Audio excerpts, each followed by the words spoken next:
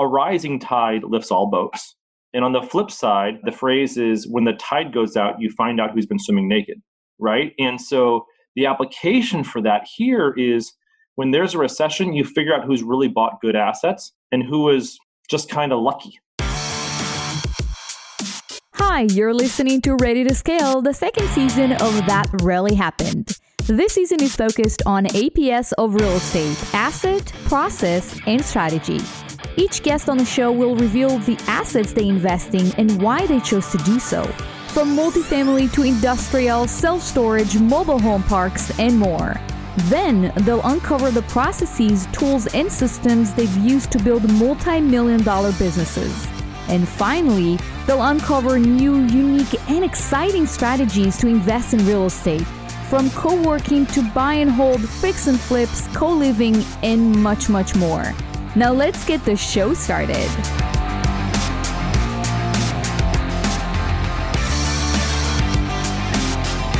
Hey guys, welcome to Ready to Scale. I'm Ellie Perlman, your host, broadcasting from sunny California. When I'm not behind the mic, I buy multifamily properties with passive investors who partner with me on my deals. If you're thinking about investing passively in real estate and you want to learn how to evaluate a deal, I created a free guide for you that would walk you through the top 5 critical deal components that you have to examine every time you look at a deal. You can find and download it for free at my website, ellieperlman.com. Okay, so my guest today is Drew Kniffin. He has a corporate finance and real estate investing career that spans over a decade. After finishing graduate school, where Drew acquired a JD and an MBA degree, and that's what we have in common, Drew worked as an investment banker. He began his full-time real estate career in 2008. What a great year to do that, when he acquired cash flowing properties. Today, Drew controls over 1,500 units across the U.S., valued over $85 million.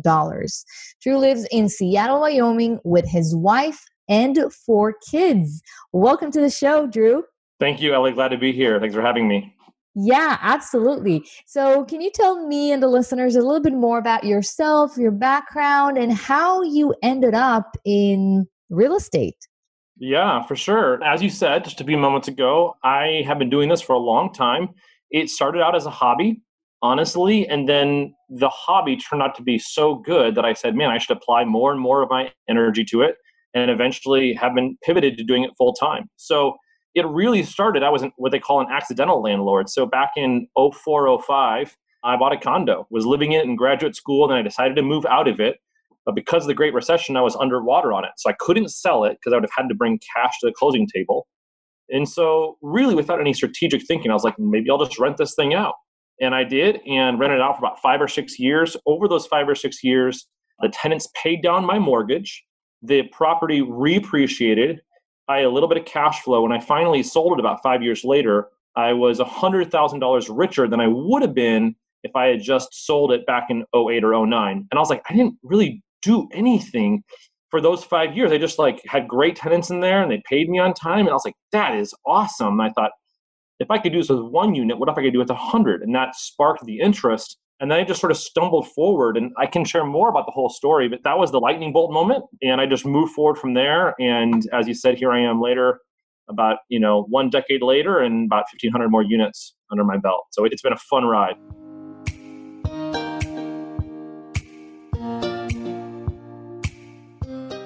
That's awesome. So I want to kind of start talking a little bit about the asset portion of the show.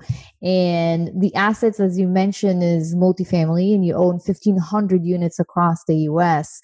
What type of multifamily properties do you focus on? Because a lot of you have urban, you have suburban, you have class A, B, and C. You have all kinds of properties across the boards. Yeah, you can cut it up a lot of different ways. So our group, Nighthawk Equity, focuses on class B and class C multifamily. They're garden styles. This is 1 or 2 stories high. They're not high rises.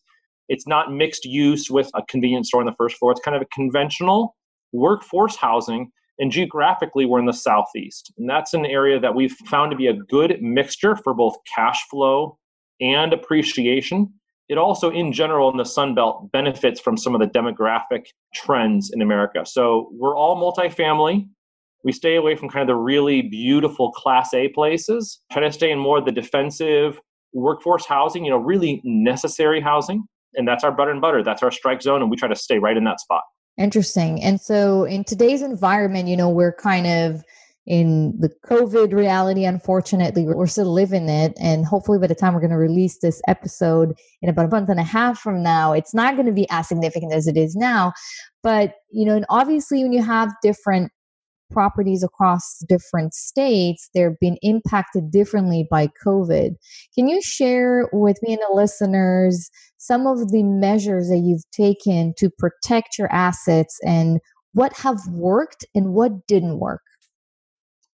Yeah. So first off, we have been fortunate that our assets did not get significantly impacted by COVID so far. We're recording this in early May.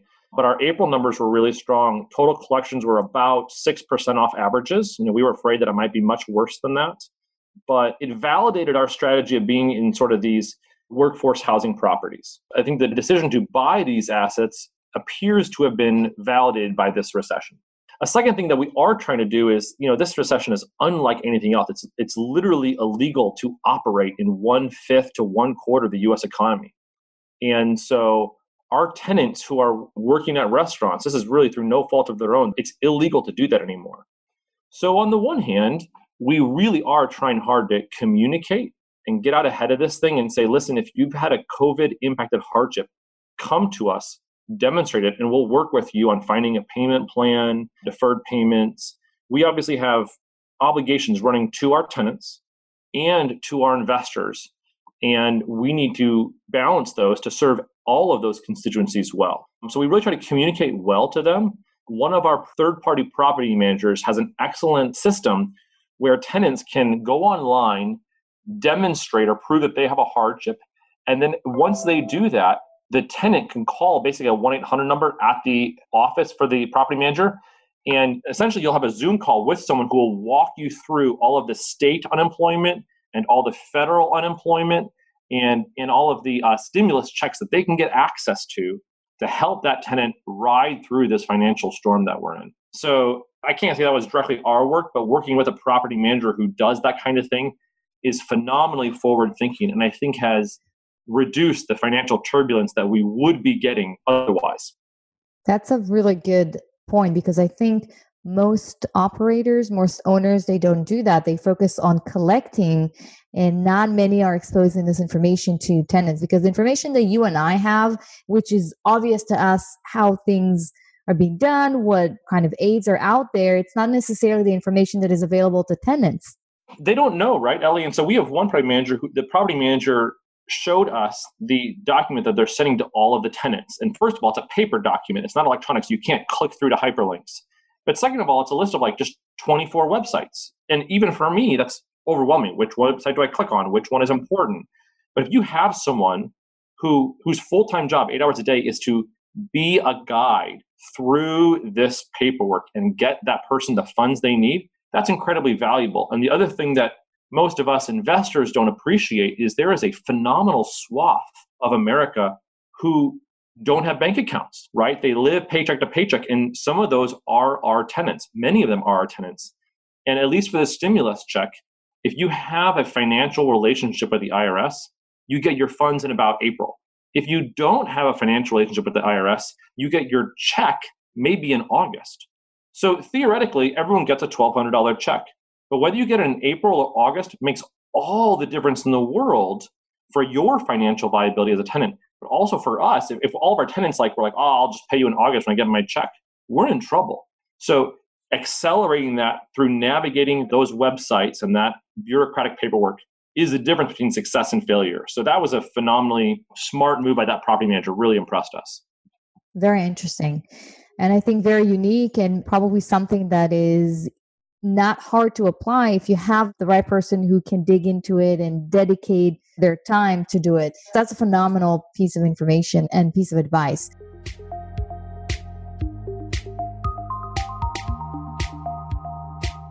Now, I want to shift a little bit our conversation to talk about strategy and how can part-time investors become full-time investors. And this is something that I know a lot of people who either haven't started investing passively, they still have their W-2 job, or those who have a job and are investing on the side, but really want to transition and invest full time. What do you think would be the best next step to do at this point? A lot more people have more time. They're sitting at home and it's time to kind of reevaluate their strategies. And I hear a lot of people asking, should we become full-time investors now? Yeah, it is obviously a very detail specific question to answer that. But what I will say is a rising tide lifts all boats. And on the flip side, the phrase is when the tide goes out, you find out who's been swimming naked, right? And so the application for that here is when there's a recession, you figure out who's really bought good assets and who is just kind of lucky, right? And so that means that this is kind of a good time to figure out whether you've really learned your stuff and whether your portfolio is really strong enough such that you could take that leap and move away from the W-2 and rely upon your portfolio. So this is a good testing ground for people to say, do I really have the right thing that I can rely on this and grow this thing for decades? So I think that is a really great silver lining about this recession, is that we're going to find out how strong your portfolio is, how much it can take the stress. But we're also finding that it would be really nice to be a little bit diversified and to have some income stream coming from your properties and some maybe coming from the W-2 for a little bit longer until it grows a bit more, so that even if it pulls back, you can still pay your bills, still fill up the car with gas, etc. So maybe that's a little bit of a long-winded answer, but my thought is you know a lot more now than you knew 6 months ago about whether you're ready to jump off and do this full time. Yeah, absolutely.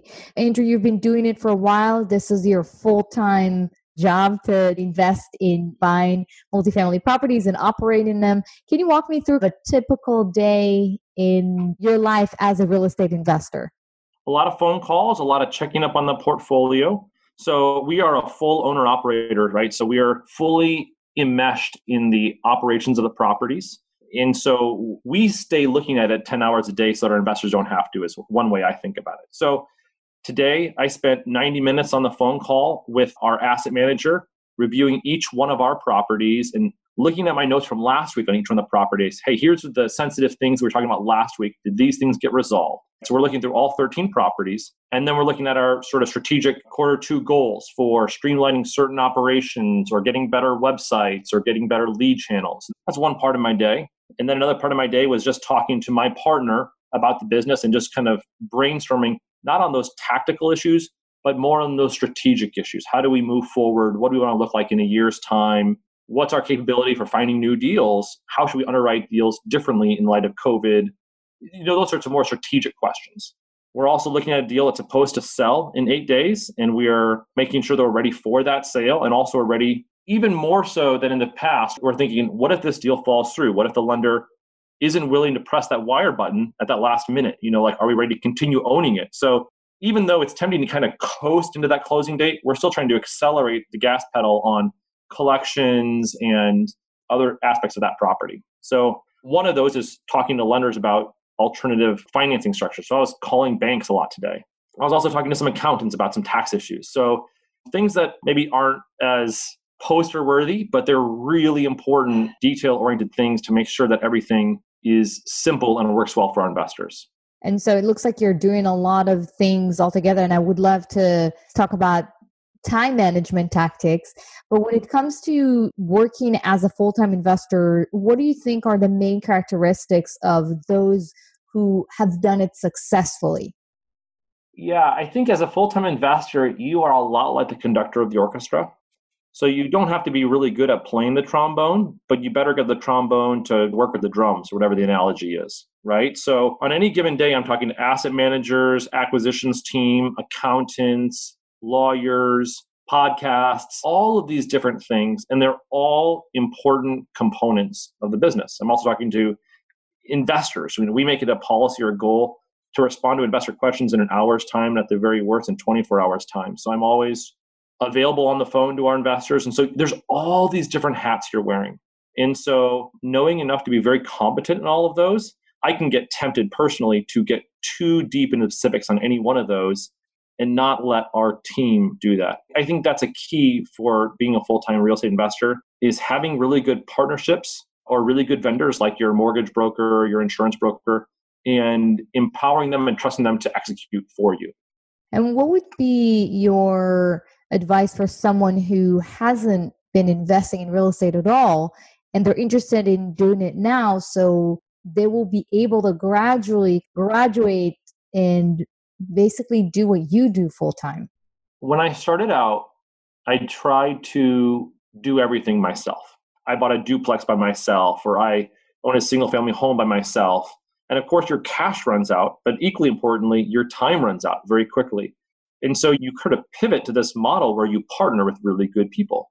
And by partnering, either through like the formal method of syndications or just kind of doing a deal with two other persons, you have different skill sets that you bring to it, and you can grow more quickly and you can sort of rely on each other. So if I'm going on vacation, you can handle the email traffic. And so I think for me, really, that was key to being able to scale. I can think of a few key relationships that gave me the confidence even to pursue this because certain people really knew what they were doing and I could trust them to work with me. So the advice there is don't try to be an island. Don't try to do it by yourself. Find people that are competent and that you trust and work with them to do more together. And how can you find those people? It's not easy, unfortunately, because you're going to go buy $1 million asset together. And that's a very real thing. And it's not like buying $1 million of GE stock where you can just sell it if it doesn't work out tomorrow. It's somewhat illiquid, either because of your financing has prepayment penalties or just because maybe it's a terrible time to sell in the middle of COVID, right? And so you're stuck holding on to this asset for a while. So the point is, you're getting into a very serious relationship with a lot of dollars on the line with people that you may not know as well as you think you do. So one answer to your question is go to a meetup and meet people. And that is good.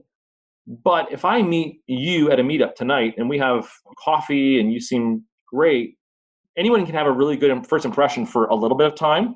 And time is the true revealer of character. So for me, people that I can trust, I know that that's true if we've spent a lot of time together. So my encouragement would be think about people that you know and have built trust with over time.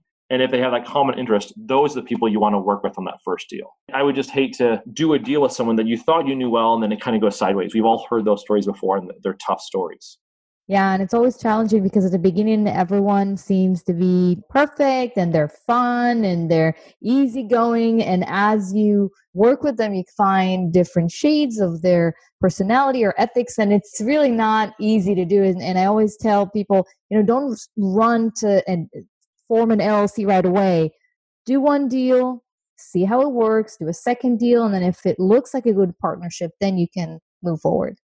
The relationship can be difficult for one of at least two ways. One, either because their values or their ethics are different, or others because their sense of detail or their sense of what they want or their carefulness in underwriting is just different than what you expect. And so you just sort of see the world a different way. But either of those can make things go sideways, and then it's hard to unwind that relationship. You're still sucked together with that asset until you find a way out. It's probably one of the top three most important things when you're doing real estate is to partner well. It can't be overstated.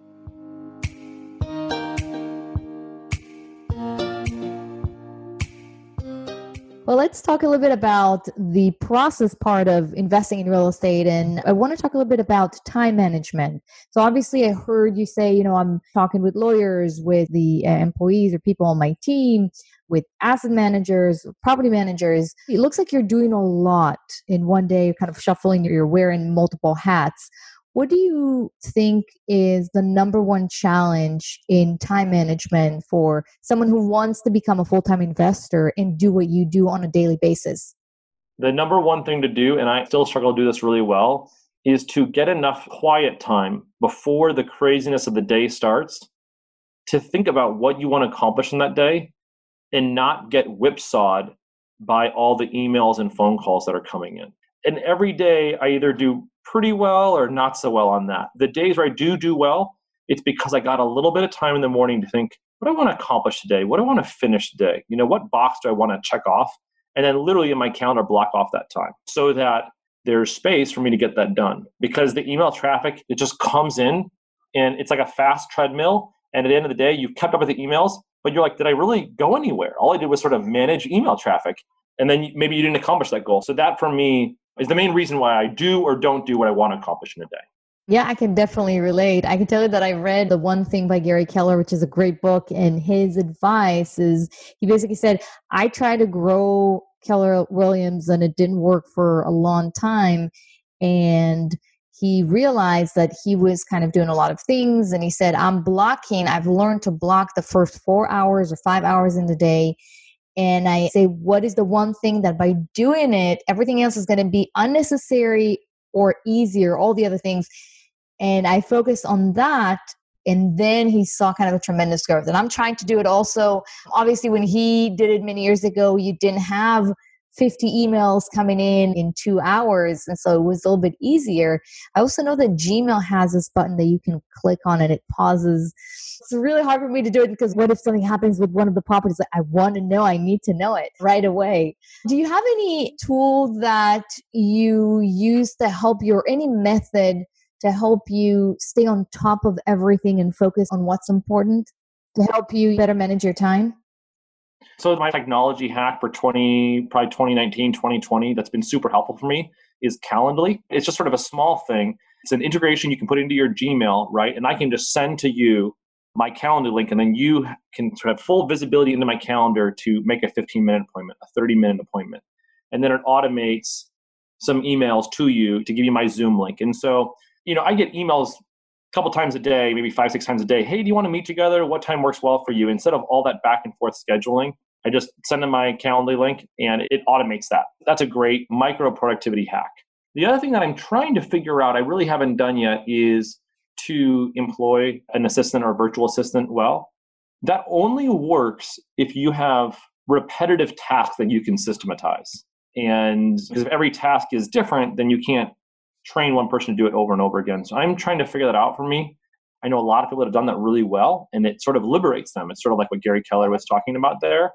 I'm still looking and I haven't gotten there yet. I think it'll be a game changer if I do. And I know that you do that a little bit, Ellie, and I'm sure that's been helpful for you.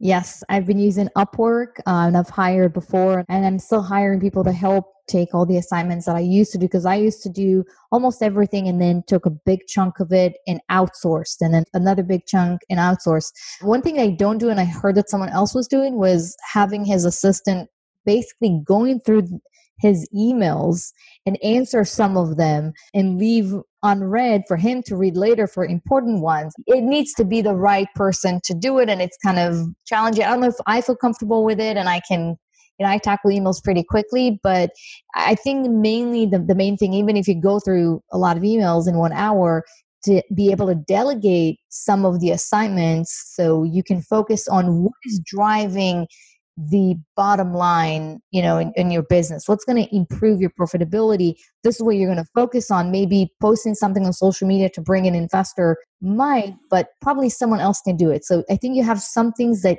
nobody can replace you in your business. Other things can be replaced. I agree with that. But I am not a model of that. It's something for me to improve on, Ellie. But the catchphrase that I've heard is to delegate and elevate. Really set your eyes on bigger and better things. And not only that, but the things you enjoy more. We kind of get into this to sort of get out of the rat race and to sort of have more enjoyable work time. And so if there's things that you just don't enjoy, just to pass them off to someone else. I'm trying to do a better job at that. But as you say, it's really important to find someone that you trust, because sometimes you're giving out your credit card information or your social security number or something akin to that. Again, it comes down to trust.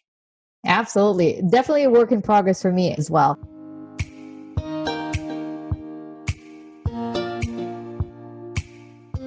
All right. Well, we've arrived to our last part, which is the lightning round questions. Are you ready? I am ready. All right. Perfect. Question number 1, Andrew, what's your favorite hobby? Smoking barbecue. I do a lot of grilling now. So that's my new one. Oh, it's a new hobby. Yeah, I kind of understand why you picked that hobby out right now. Haven't done it in a while. That's right. We're homebound, so you might as well make good food. That's right. Well, second question, what's the number one thing that most people don't know about you?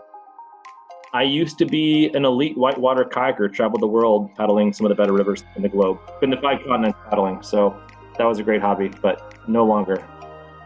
Which one was the longer river that you've done that? There's a river that's been dammed, but it's basically the headwaters of the Nile River in northern Africa, in Uganda. absolutely awesome water. It was really fun. Very impressive. Question number 3, what do you wish that you had known when you started investing in real estate? Time is your friend. So all this stuff snowballs, right? Compound interest. I started 10 years ago, but I wish I'd started 20 years ago, because it's just amazing how it starts to just really grow in your favor if you have the time working for you. All right. Question number 4, what's the number one advice you have for real estate investors who want to scale their business? Yeah, we talked about this before, but it's partner with smart people that you trust. That's it. You just can't do it on your own, either time-wise, it's also lonely, and you don't have someone to check your work, and financially, you're going to run out of money trying to do it on your own. So partner with a good person. Absolutely. All right, Andrew, our last question is, where can people find you if they want to get in touch with you and talk real estate investing? Yeah, absolutely. Our website is nighthawkequity.com, and my email address is drew@nighthawkequity. There's no K on the front, so it's not like the night from medieval times. It's like evening night, so nighthawkequity.com. All right, perfect, Drew. Thank you so much for your time. I really appreciate it. You are welcome, Ellie. Thank you for having me.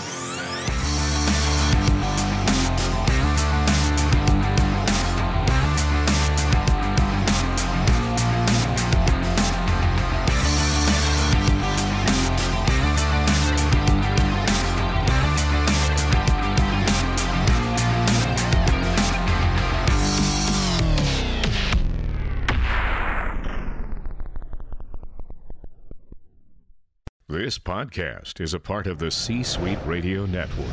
For more top business podcasts, visit c-suiteradio.com.